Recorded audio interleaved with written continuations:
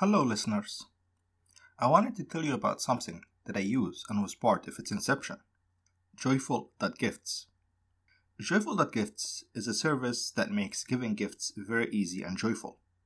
You tell us who you want to give gifts to, set a budget, and then we select, buy, and ship the gift automatically to every occasion, while you have peace of mind. Best of all, you actually save money, since the software continuously mines the web for the best prices for you. If you want to give it a try, it's at joyful.gifts.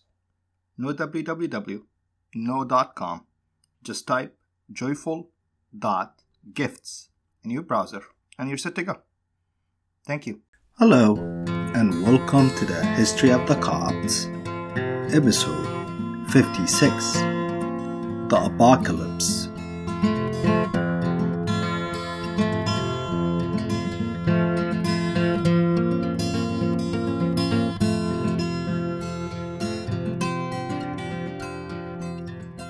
So last time we stopped was the start of the 8th century, was Abdullah, the son of the Caliph Abdul Malik, coming to rule Egypt. As mentioned last week, Alexander, the new patriarch, started his reign by being imprisoned and ransomed for money, and Abdullah, sent to Egypt with the explicit goals to raise revenue, in addition to his dealings with the Pope, implemented a 67% tax hike right out of the gate. And the financial hit went beyond a simple tax hike, as a census took place that made many of those who previously gotten away with not paying anything now subject to taxation. As we move into the narrative, you will notice how things will more or less revolve around money. Basically, Egypt was seen as a rich province that can provide a stable yearly revenue. True in a sense, but there was a couple of fundamental problems with that approach. One, as more Arabs settled into Egypt, the cost needed to pay them their expected salary for their nominal military service went up. And two, more Egyptians were becoming Arabs through converting to Islam. They too, after a generation or two, were exempted from taxes and expected a salary. Lastly, the Arab unit for taxation was individuals, not the land.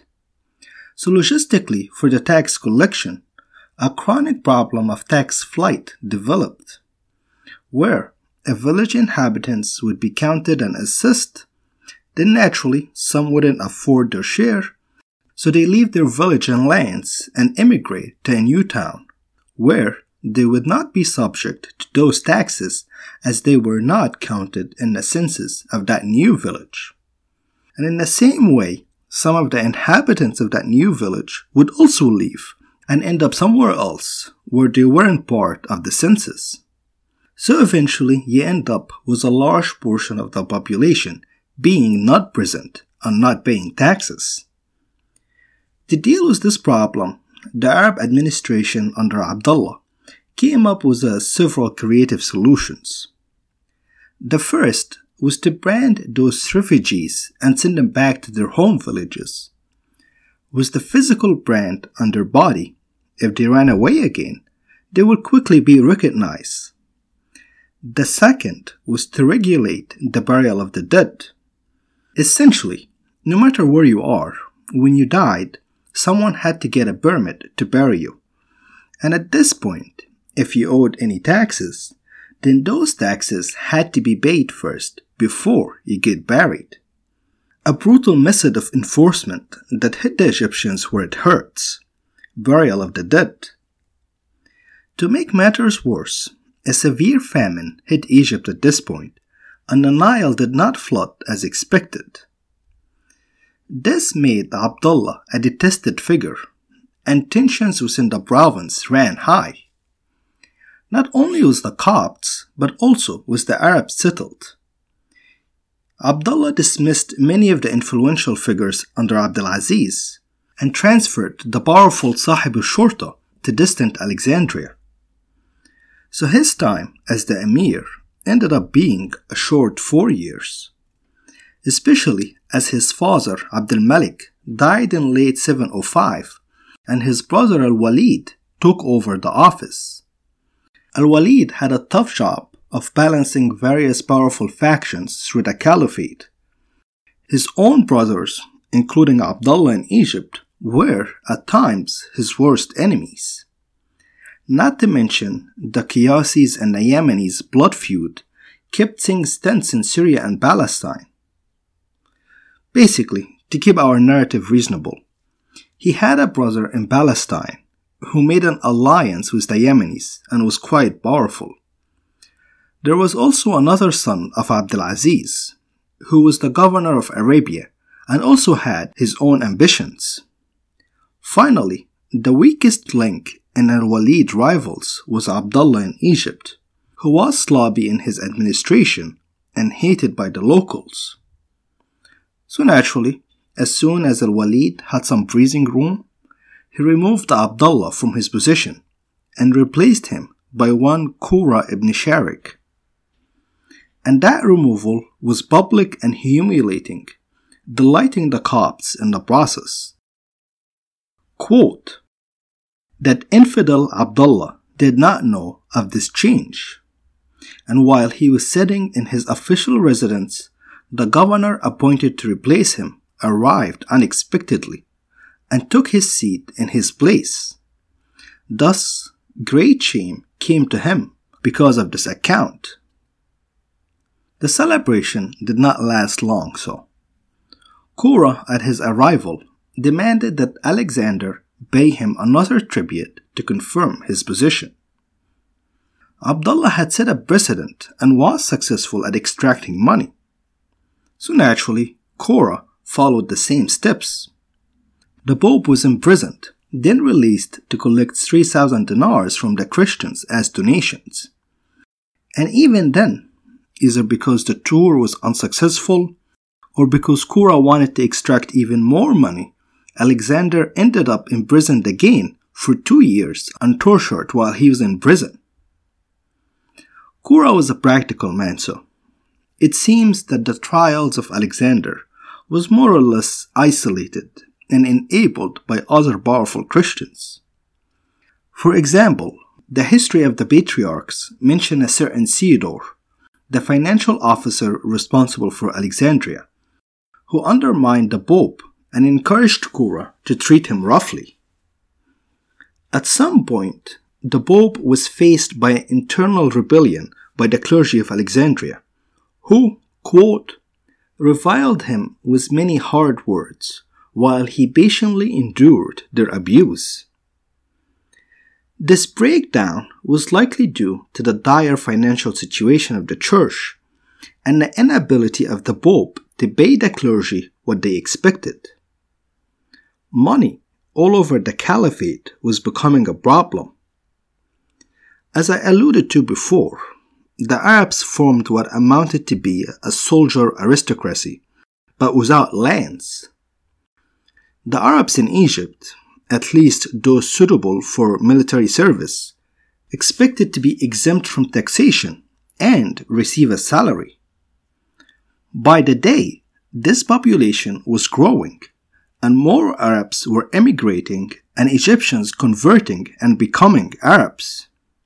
This meant a shrinking tax base and an ever-growing people it supported.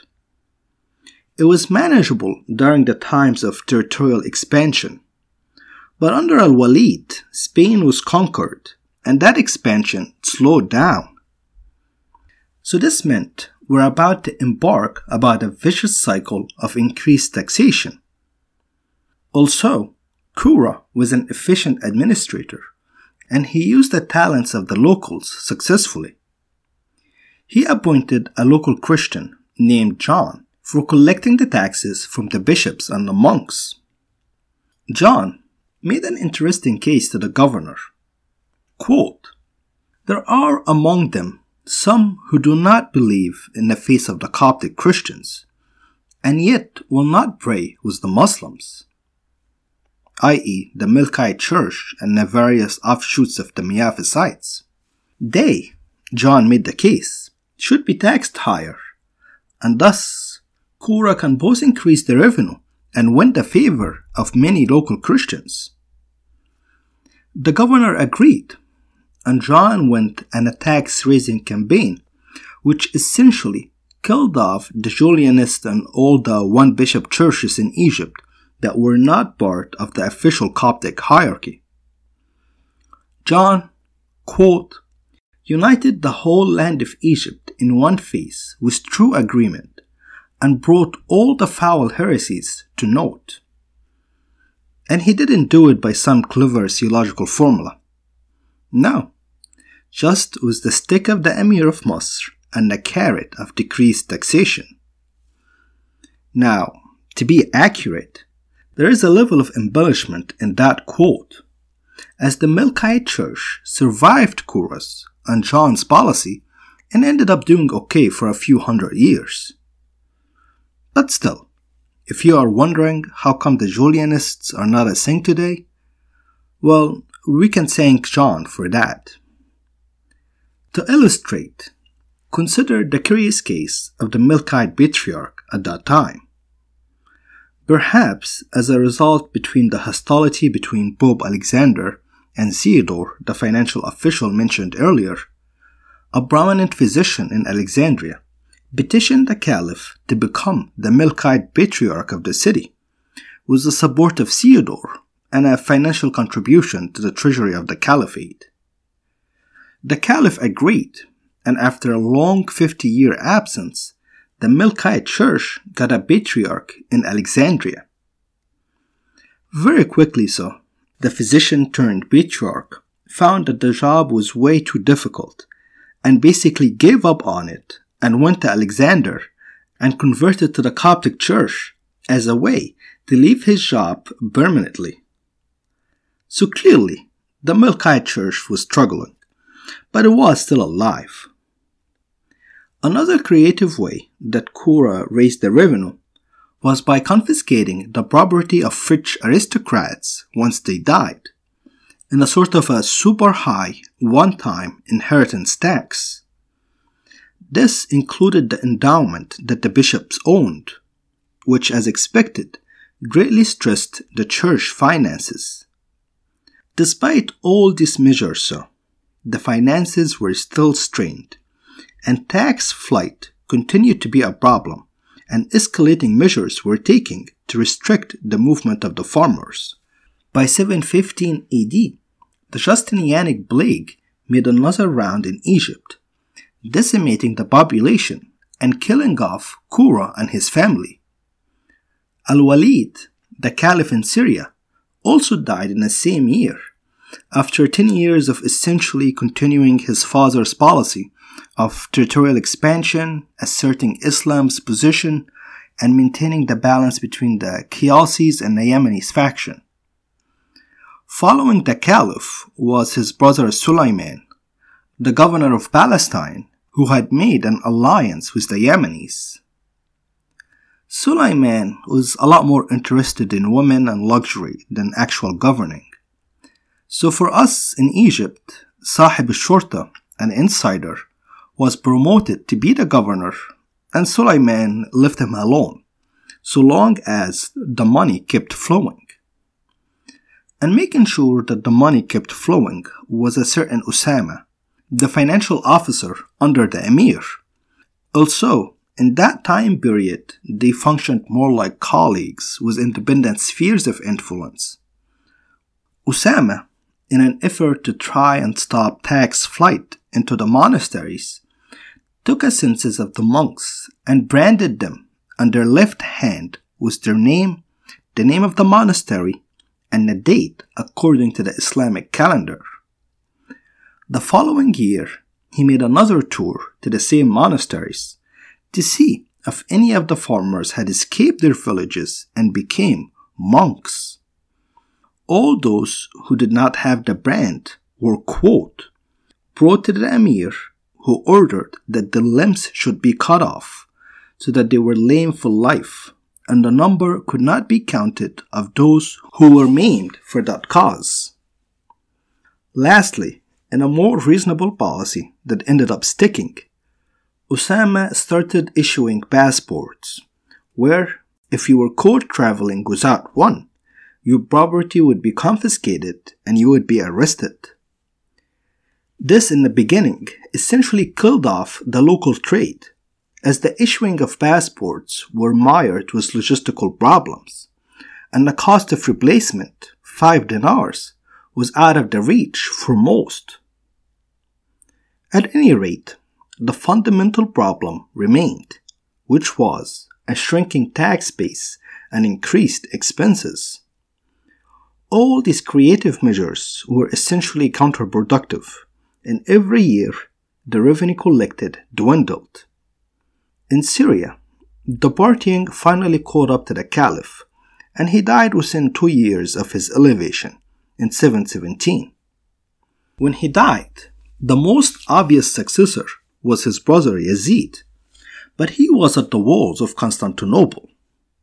So, through Yemeni Qiyasi intrigue, a cousin of his, Umar, was declared Caliph.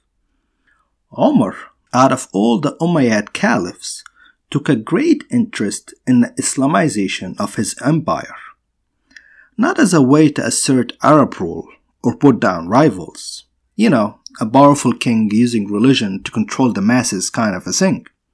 No, he truly had a vision of making all of his subjects Muslims, mostly out of his own personal piety. So, while the poll tax before was more of a tribute from the population to the rulers, he made it a religious tax that only applies to non-Muslims, which in time became known as the jizya. So all of a sudden, under Umar, a non-Arab Persian or a Copt can convert and immediately be exempt from taxation. Also, if he owned lands, he would have to give them up and become part of the army. Differences between Arab Muslims and non-Arab converts were also removed. Lastly, he put a stop to the wars and focused on the internal affairs of the caliphate. These measures, while they made sense on paper, ultimately exacerbated the financial problems, especially as many converted to Islam in an effort to avoid the poll tax. In Egypt, Umar, upon elevation, arrested Usama and reversed all of his counterproductive extreme measures. Out of piety, he respected the traditions of the early Muslims and exempted the monasteries and the churches from taxation, which relieved some of the pressure on the church. But for the average Joe, the poll tax obligation just became a lot more tight to make up for the lost revenue. The reforms of Umar ended up sharply decreasing the revenue of Egypt, and its emir had to borrow 20,000 dinars just to meet the obligation of paying the Arabs in the province, let alone forward any surplus to Syria.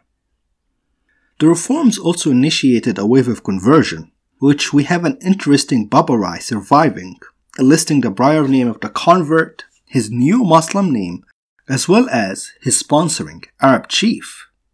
To cope with the decreasing revenue, slowly, the idea of taxing the land using a variable tax rate began to take hold. Also, there weren't enough Muslims to do that kind of job. So Umar issued an edict that all the village headsmen in Egypt have to be Muslims, as they ultimately did most of the heavy lifting and collecting the information needed to tax the land. Lastly, before he died, he issued his most extreme edict that basically told his subjects to either convert to Islam or get out of the caliphate. Quote, "Those who wish to remain as they are and in their own country must follow the religion of Muhammad as I do. But let those who do not wish to do so go forth from my dominions." His Islamization efforts died quickly with Himsa, and overall the shift of policy was insignificant, as he only lasted a short 3 years as caliph. Following him was the brother of Al-Walid, who was away in Constantinople when Sulaiman died, Yazid, the son of Abdul Malik, the son of Marwan. Yazid was more interested in the practical issue of money than Islamization, so he pretty much cancelled most of Umar's policies, the ones that decreased the revenue anyway.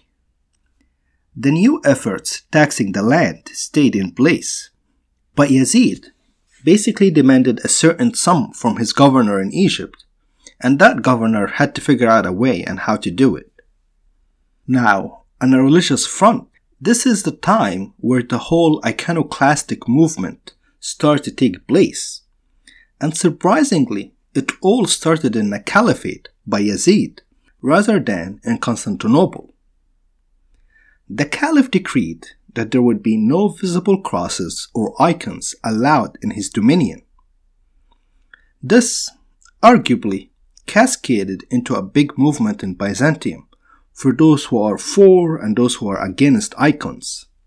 But in Egypt, icons were treasured even more as a result of Yazid's edicts and became a symbol of the Copts' unique identity. So the question of whether icons were appropriate or not never became a serious discussion in the Coptic Church. But either way, like his predecessors, Yazid did not last long and died within a couple of years, handing the reign over to the last of Abdul Malik's sons, Hisham. Now, Hisham's reign would be long and will witness the first of a long list of Coptic revolts. So before jumping into it, I would like to briefly explore how did the Copts deal with this escalating cycle of oppression.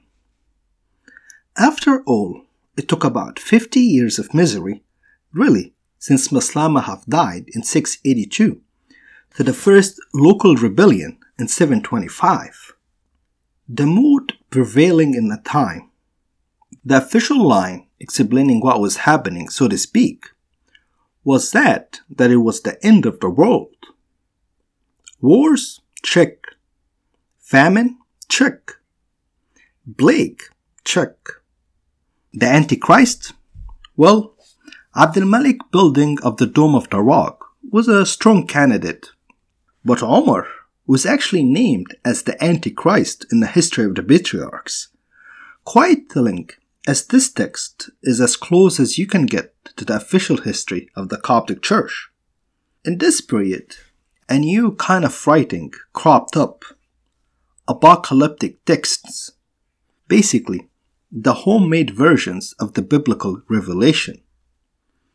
One text written around 715 in the reign of Yazid, named the Apocalypse of Athanasius, is a prime example of this phenomena. The text is made to sound like it was written by the famous Athanasius as a prophecy of the coming of the Arabs and the end of times. But obviously it was written during the events as a way to explain what was happening. A lot can be revealed in those apocalyptic texts. For example, in the Apocalypse of Athanasius, the clergy is rebuked for their unchristian behavior, and the writer laments the widespread ignorance of basic Christian beliefs.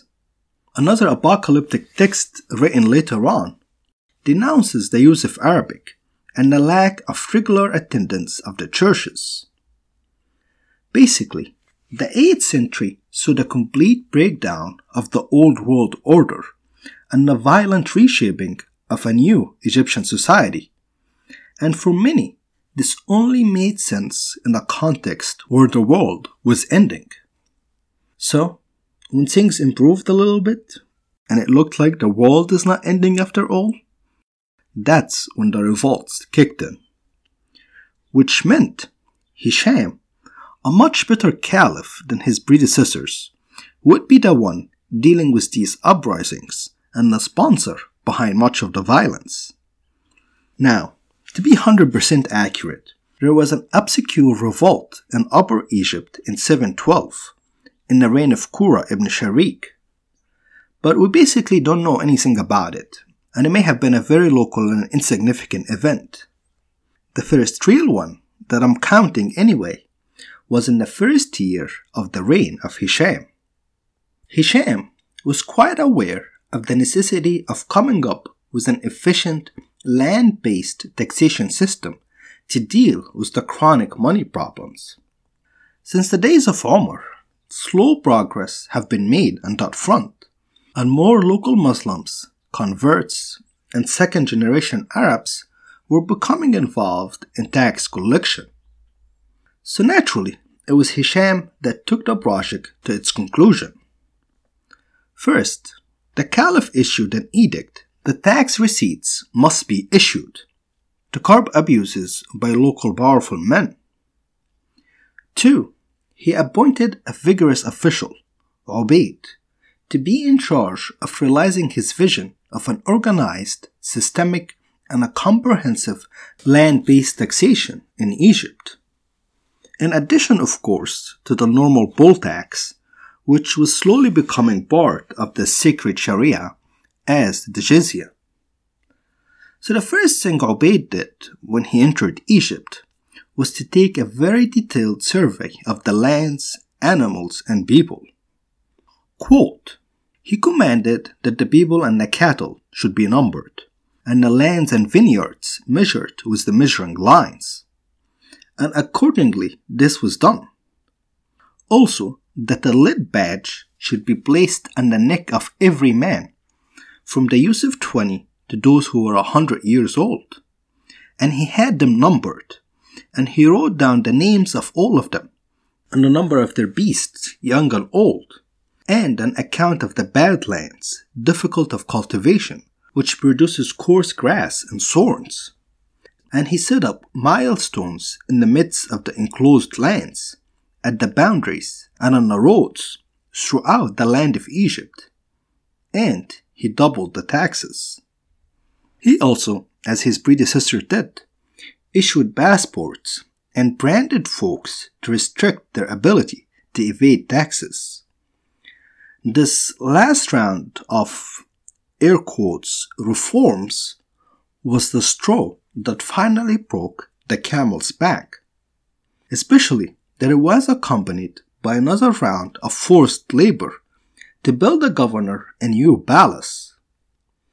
A bloody revolt broke out, and as our sources put it, in consequence of these things, when the forced labors and the payment of the taxes which he had doubled became grievous, war broke out between the Christians and Muslims. A revolt that we will jump into fully next week. The first of a long series of tax revolts during the 8th century that transformed Egypt. When the dust finally settled 100 years later in 831, 19 different revolts would have taken place.